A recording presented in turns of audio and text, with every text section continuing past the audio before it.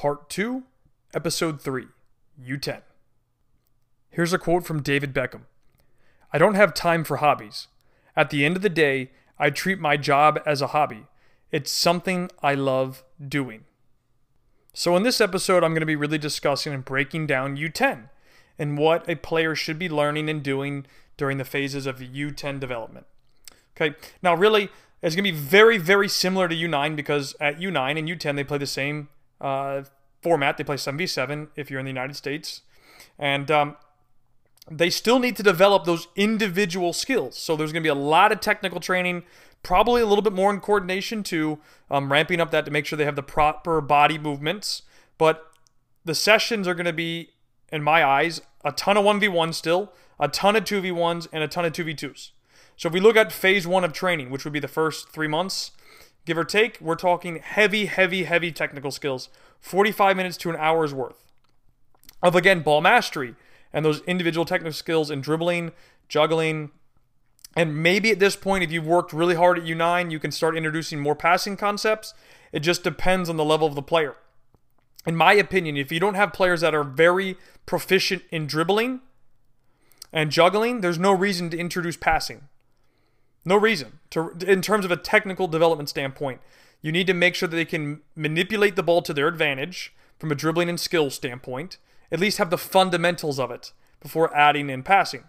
But again, there are going to be so many 1v1s and 2v1s.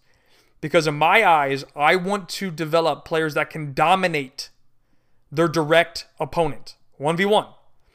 Anywhere you look on the field, there's 1v1 scenarios across the board. Every place or every area on the field, there's a 1v1. If you can dominate your 1v1, you can dominate the game. Beating your direct opponent. Very important for me. Okay, I'll probably ramp up the challenges in terms of dribbling and juggling. Like, for example, we might add things where you have to play the ball up in the air and control it. Probably hit certain targets in terms of numbers they have to juggle. So they might have to get 20 right, 20 left, 20 both. From a dribbling standpoint, it would be more, if they understand the fundamentals, it's now implementing more things with speed. Right? Dribbling quicker with speed, cutting it with speed, skills with speed. Once they have that fundamental base of skills and dribbling ability, it's now trying to develop the speed element. Because if you watch the best players in the world, it's speed. Everything is done quickly. Okay, hopefully that makes a little bit more sense than that. When we go into phase 2, it's again the same premise, a lot of technical skill work, and a hell of a lot more 1v1s, 2v1s, and 2v2s. Same thing in phase 3, again, ramping up technical skill training. Again, this will also include coordination elements. And again, 1v1, 2v1, 2v2. If you have players that can dominate 1v1, 2v1s, 2v2s, you're setting them up for the long-term gain of reaching whatever they want to do because they'll feel extremely confident to beat anybody. Now, they still need to learn the other parts of the game for sure. But if you get the player developed first, it'll pay off in the long run. So by the end of the year, right, the end of the calendar year for soccer at U10, they should have been introduced and able to perform the 30 technical elements that is introduced at U10. Now let me walk you through a template of a training session that I would run for U10. Now this one is going to be another attacking scenario. It's going to be emphasizing penetration, but this time creating a player surplus while having even numbers. So, for example, 2 versus 2, you have to try and create a 2v1 inside that game. So, the overview of the session is going to look like this. They're going to play a whole bunch of small-sided games, a lot of 1v1s, a lot of 2v1s, a lot of 2v2s, right? Really more 1v1, 2v2s. Less so 2v1s because they're going to try and create the 2v1s in the 2v2. Okay? Really focusing on the developing of technique and juggling and dribbling. And there might be some passing, just depending on the level of the players.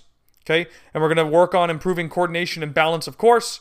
And then, so if we're looking at phase 1 of this session, it's going to be about 30 to an hour worth of 1v1, juggling, and dribbling probably, right? Or passing, depending on the level of players.